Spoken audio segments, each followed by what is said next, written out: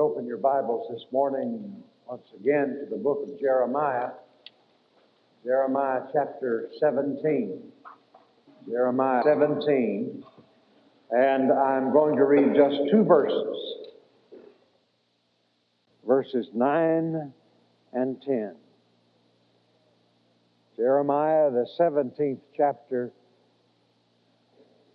the 9th and 10th verses.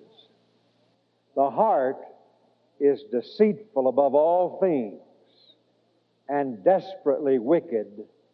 Who can know it? I, the Lord, search the heart. I try the reins, even to give every man according to his ways and according to the fruit of his doings. The heart is deceitful above all things and desperately wicked. And who can understand it?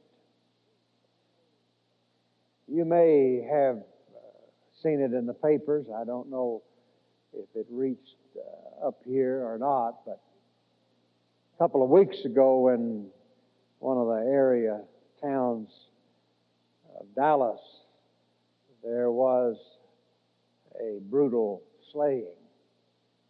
Two little brothers, one 5 and one 6, were stabbed to death as they slept, and the mother was also slashed and stabbed. A great tragedy. And about a day later, the police arrested that mother and have accused her of killing her two boys and inflicting the wounds on herself. Now, I do not know if she did that or not. And I'm not here today accusing her. I'm just telling you what the newspaper said. But I've been interested to watch as the TV reporters have interviewed friends and neighbors and family of this woman. And they've all said, she didn't do it. She didn't do it.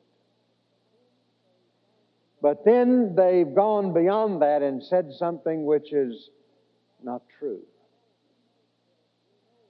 They've said, we know her. She could never do such a thing. She is not capable of doing this. I don't know whether she did it or not. I pray that she did not. That is incomprehensible to me. But when you say, I know a person, and they couldn't do such a thing, you're making an incorrect statement. You can't even know your own heart. How can you know the heart of somebody else? And the depths of evil that are possible in the human heart are beyond human understanding. As a matter of fact, in Matthew chapter 15 and verse 18, Jesus has a remarkable thing to say about the heart. But those things which proceed out of the mouth come forth from the heart, and they defile the man. For out of the heart proceed evil thoughts, murders, adulteries, fornication, thefts, false witnesses, and blasphemies. These are the things which defile a man. The heart is a jungle, and it's filled with wild beasts. And you can't even know your own heart, much less the heart of somebody else. I mean, down to the depths. And there is the potential for every kind of evil in the human heart. Oh, it's just not possible for a mother to kill her children. Well, Susan Smith drowned her 2 children. It is possible. And until we come to understand the depth of the wickedness of the human heart, we will never find recovery. Martin Luther said, I fear my own heart more than all the popes of Rome, for I have in my heart that great Pope self. Solomon said, keep your heart, for out of it are the issues of life.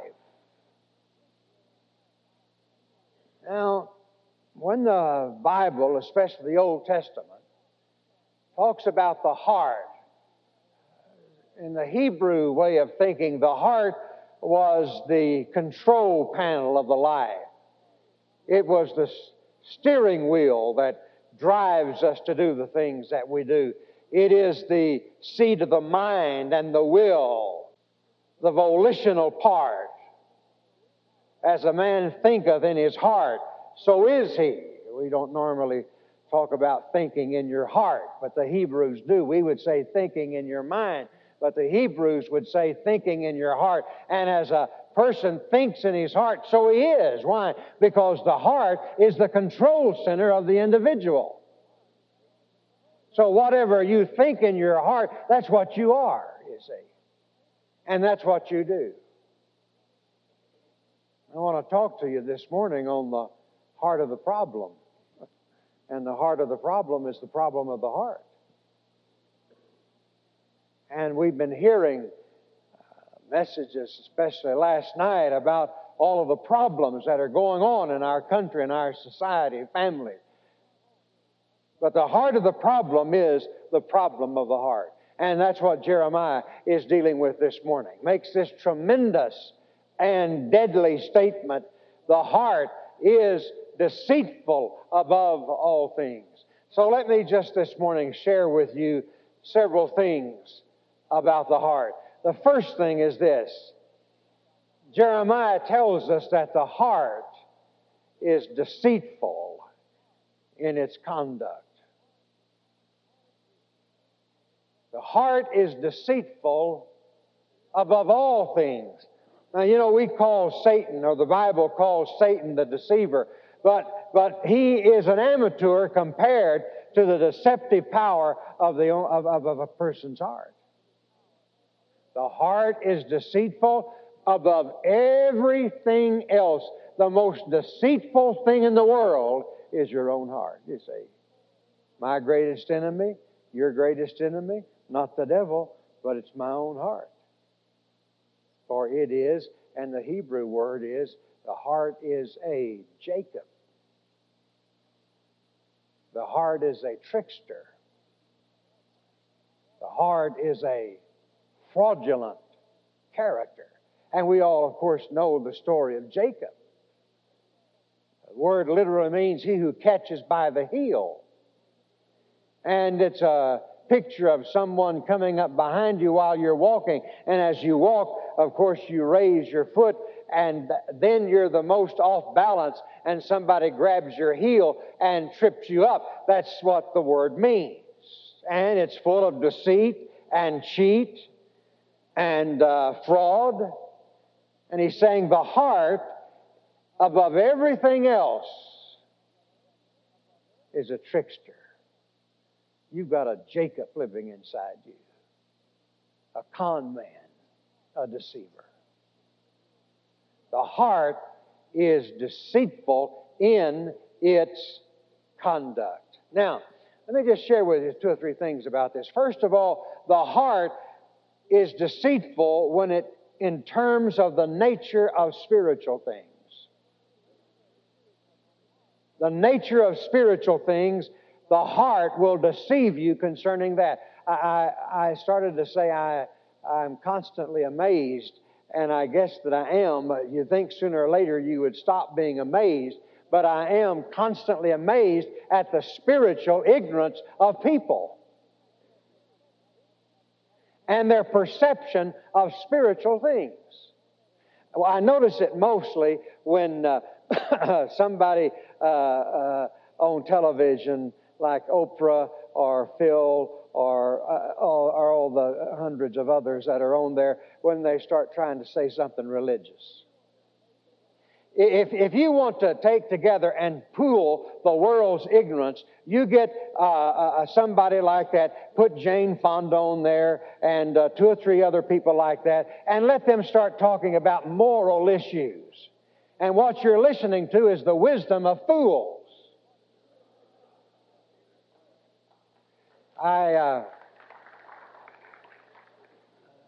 It amazes me that even the highest court in the land, which is supposed to have the most brilliant minds, can't come up with a decent definition of obscenity. If they could ask me, I could give them one. But the heart is deceitful when it comes to the nature of spiritual things. And people think that they are spiritual, or they think that they are religious, or they think that they know God, and yet their heart has deceived them, and the last thing they really know is God, and what they're talking about is some new age, some kind of religious type of stuff that they put together, some eclectic type of teaching they've boiled together, and they've said this, this is God. And the heart deceives us concerning spiritual things. It's not true only of lost people, it's true of saved people. Again, I am absolutely, totally amazed at how easily God's people can be deceived as to the spiritual nature of things. But not only is the heart deceitful concerning the spiritual nature of things, it's also deceitful concerning the tendency of evil things.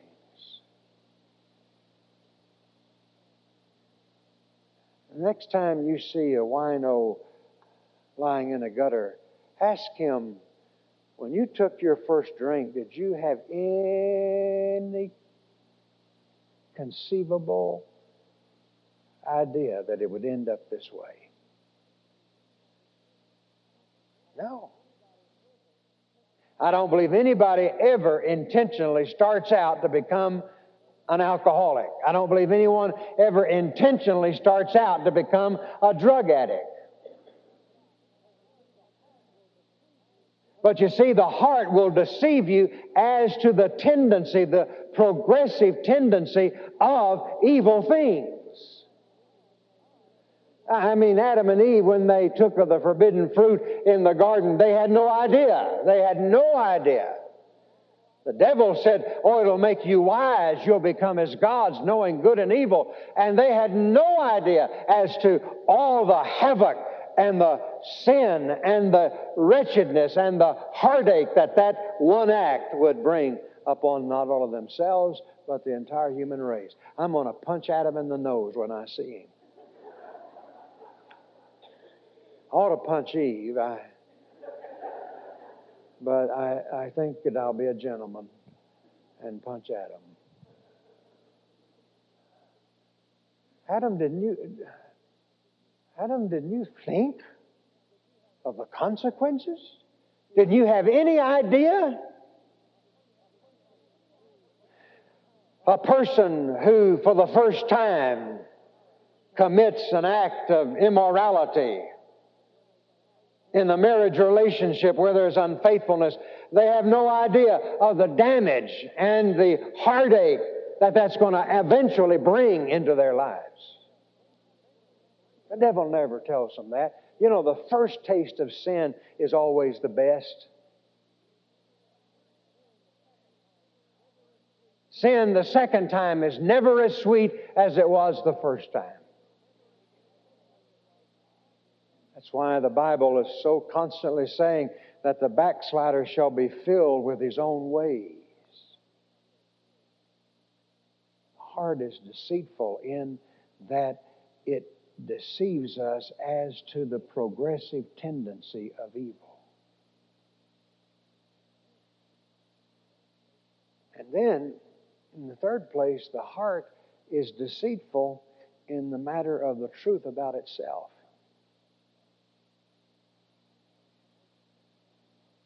I mean, folks, my own heart deceives me. My own heart deceives me. Let your conscience be your guide. Hey, oh, that frees me up.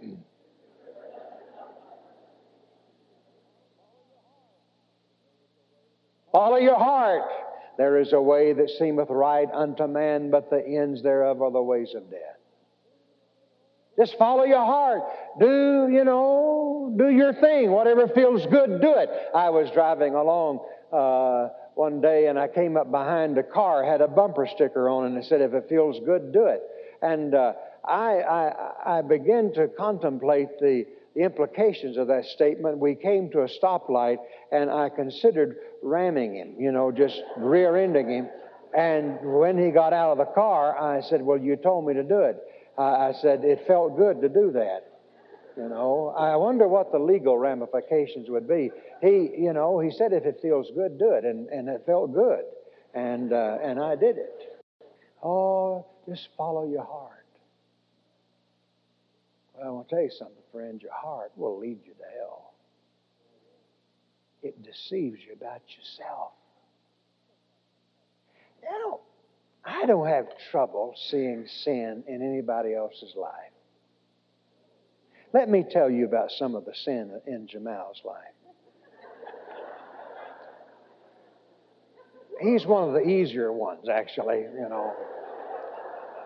This spot. Now, those of you that were at the picnic the other day and realized how mistreated I was by a certain pastor of Dallas. Now, see, I could stand up here today and tell you all that's wrong with him because I can see. And also be getting even with him. But I'm not going to do that.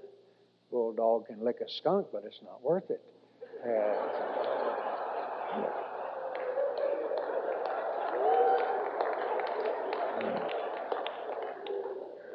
But isn't it amazing how we can see the evil in other people's hearts? Isn't it? Isn't it how we can spot the spiritual pride in somebody else?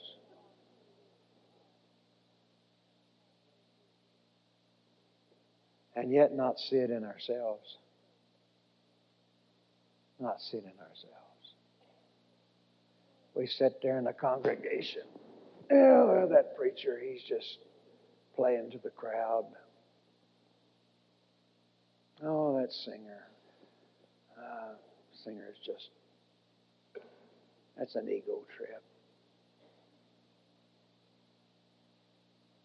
Now, when I get up to preach, it's very serious and holy and spiritual. No impure motives.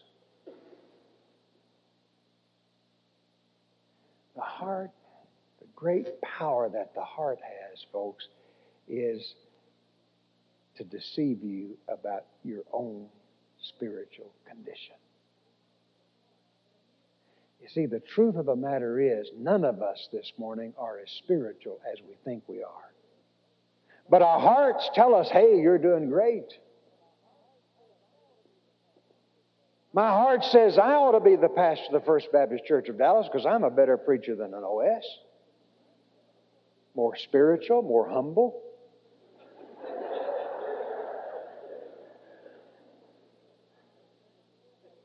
Let me ask you a question. There's nobody here but us this morning. We may as well tell the truth. Does your heart ever, am I the only one? Does your heart ever say things like that to you?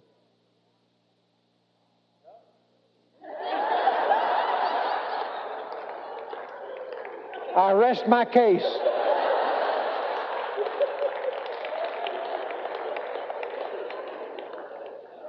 I rest my case.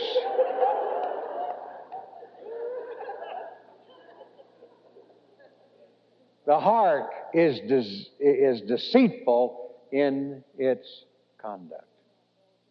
Secondly, Jeremiah tells us the heart is diseased in its character. Actually, when it says the heart is deceitful above all things and desperately wicked, the word wicked there also has the translation of desperately sick, desperately ill. The heart is diseased. The heart is wicked above everything else. It is utterly wicked. Utterly wicked. And when I say it is utterly wicked, I mean that there is not one corner of the heart that has not been touched by sin. Now, to those of you who are not Presbyterians, I'm talking about the total depravity of man. That's about the only Bible doctrine I can live up to, actually. The total depravity of man doesn't mean that everybody's bad as they can be. It just means that every aspect of their being has been touched and marred by sin. We are utterly, our hearts are utterly wicked. And they are universally wicked. This is true of every person. This is true of every person. You say, oh, I know this man. They would never do such a thing. I know this person. They really love the Lord. I say to you that the heart is universally wicked. Everybody has been touched by it. But not only that, it's also, and this is one of the main themes of the text, it is unsearchably wicked. You can't, folks, I would be scared to death today to know the depths of evil potential that is in my heart. I don't want to know. I don't want to know. I'm afraid to know. That's why so many of us, when God begins getting close to us, we run away from Him. Why? Because there are just certain things we don't want to know. My wife was telling me something the other day. I think it was something about me. And I said to her, honey, let me just, tell you something. I'm not all that big on knowing the truth. Unsearchable. That's why it is desperately important for a person to know his heart. And yet it cannot be known by us. It is unsearchably wicked. You can never plumb the depths of understanding of the evil potential that is in the human heart. And it is unchangeably wicked. There is no recovery. It is incurable. That's what the word really indicates. It is incurable. Folks, the heart is wicked. The heart is deceitful. And there's nothing that can cure it except a heart transplant. Which to me gives me the basis of the doctrine of the new birth. If there's anything that convinces me that I need to be born again, not patched up, not reformed, but regenerated, born again, it is the fact that my heart is incurable, unsalvageable. It's not a matter of patching up the heart, of making a few changes here and there, of reforming this and reforming that and making some resolutions. No, the heart is incurable. Give up on it, folks. You may as well just give up on it. Not a thing you can do to make your heart any better than it is. What you need is a new heart. And that's why we won't go into it, but Jeremiah in chapter 31, I wish I'd love to preach on that. That's the new covenant. And in the new covenant, he says, and I will give you a new heart. A new heart. Well, finally, one last word. Not only is the heart deceitful in its conduct and diseased in its character, but it has been diagnosed by its Creator. Verse 10 gives us the answer. He says in verse 9 that the heart is deceitful above all things and nobody can understand it. Nobody can understand it. Who can know it? And next verse, I, the Lord, explore, search the heart. I try or I test, examine the reins, even to give every man according to his ways and according to the fruit of his doings. God's full-time job, He's always exploring the heart, always searching the heart. He's the only one who knows us. He's the only one that knows what's in my heart. Now, you notice He says, I search the heart, which, as I said earlier, in the Hebrew way of thinking, was the control panel of the life, the steering wheel that drives our actions. It's the seat of the will and the mind. But then He says, I also try, and the King James says, reins. Other translation reads the hidden parts. The Hebrew word is kidneys. Well, I try mine sometime too. What does He mean? I try, I test the kidneys. Well, in the Hebrew way of thinking, the kidneys was the seat of emotion,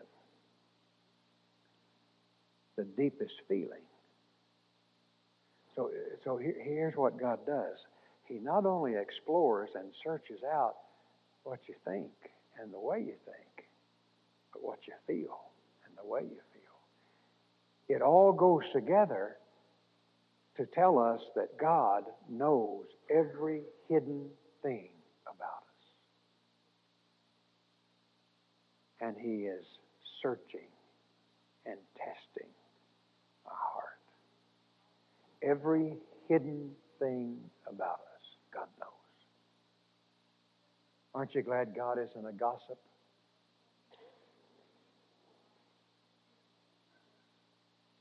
Now, why does He do this?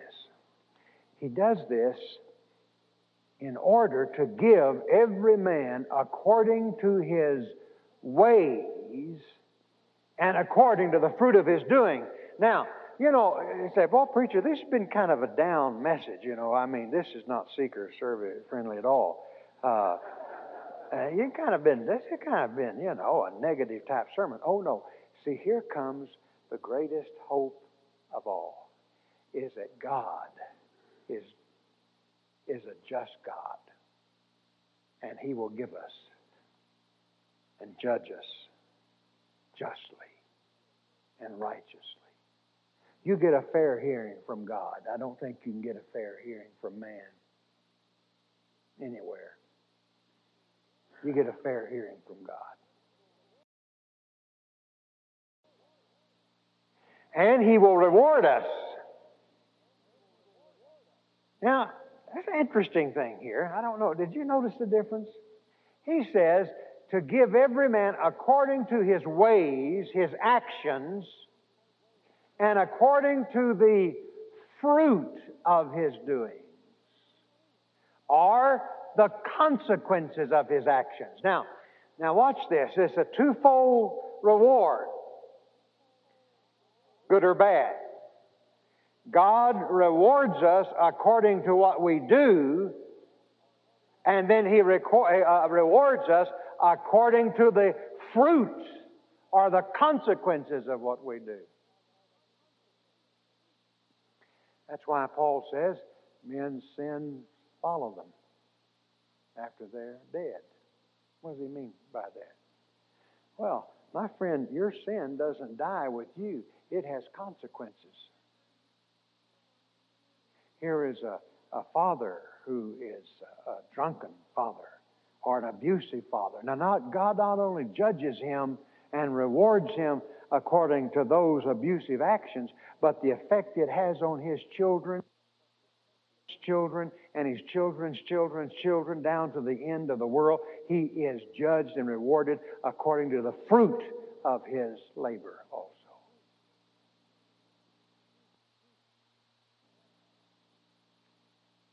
But conversely, He also rewards you for what you do which is right. Now, I believe that God will judge me according to the sermon that I preach. I don't know that He's necessarily interested in how homiletical it is. But if I have preached the truth with a pure heart and with a pure motive and have glorified God, then God is going to reward me for that. But not only that, if somehow through the message your heart is blessed, or your heart is moved, or you are moved to change and repent, then I'll be rewarded according to the fruit of my sermon. And then if you pass that on to your children, or pass that on to your friends, and they pass it on to their children, and they pass it on to their children. In O.S.'s latest book, and somebody asked me if I'd read O.S. Hawkins' last book. I said, I hope so. But he dedicates that to his two pastoral predecessors, George W. Truett and W.A. Criswell. I was interested in that he talks about the heritage of George W. Truett. Oh, Dr. Truett's been dead for 52 years. God's still rewarding him because of the fruit of his doings. Isn't that wonderful? Isn't that wonderful? Even in this man's life. And whoever he touches, God rewards Dr. Truett.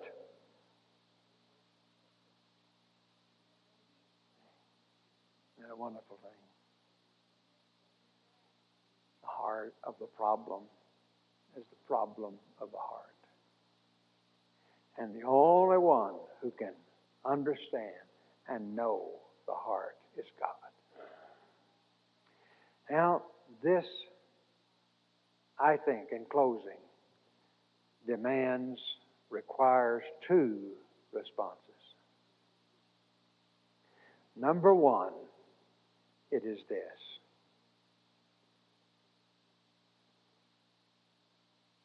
Don't trust yourself too much. Self-trust. Overly self-confident. Remember, there's a deceiver. And your heart will tell you what you want to know, not necessarily what is the truth. So the first thing is, every decision I make and every wise thought I have and every wise judgment that I execute, I ought to remember. Do it with hesitation and care and much prayer. Why? Because the heart is deceitful above all things. And the second thing this demands of me is that I stay close to the Lord who knows my heart. And I spend time with Him and find out His heart, find out His mind. Through prayer, through the book. Those, I believe, are the responses that are called for in the light of what Jeremiah told us about the heart. The Ron Dunn podcast is available only for personal edification, not to be duplicated, uploaded to the web, or resold without prior written consent. It is managed and operated by Sherwood Baptist Church. If you would like to listen to additional Ron Dunn messages, visit sherwoodbaptist.net/bookstore and search Ron Dunn. For more Ron Dunn materials, including sermon outlines, devotions, and scanned pages from his study Bible, please visit rondunn.com.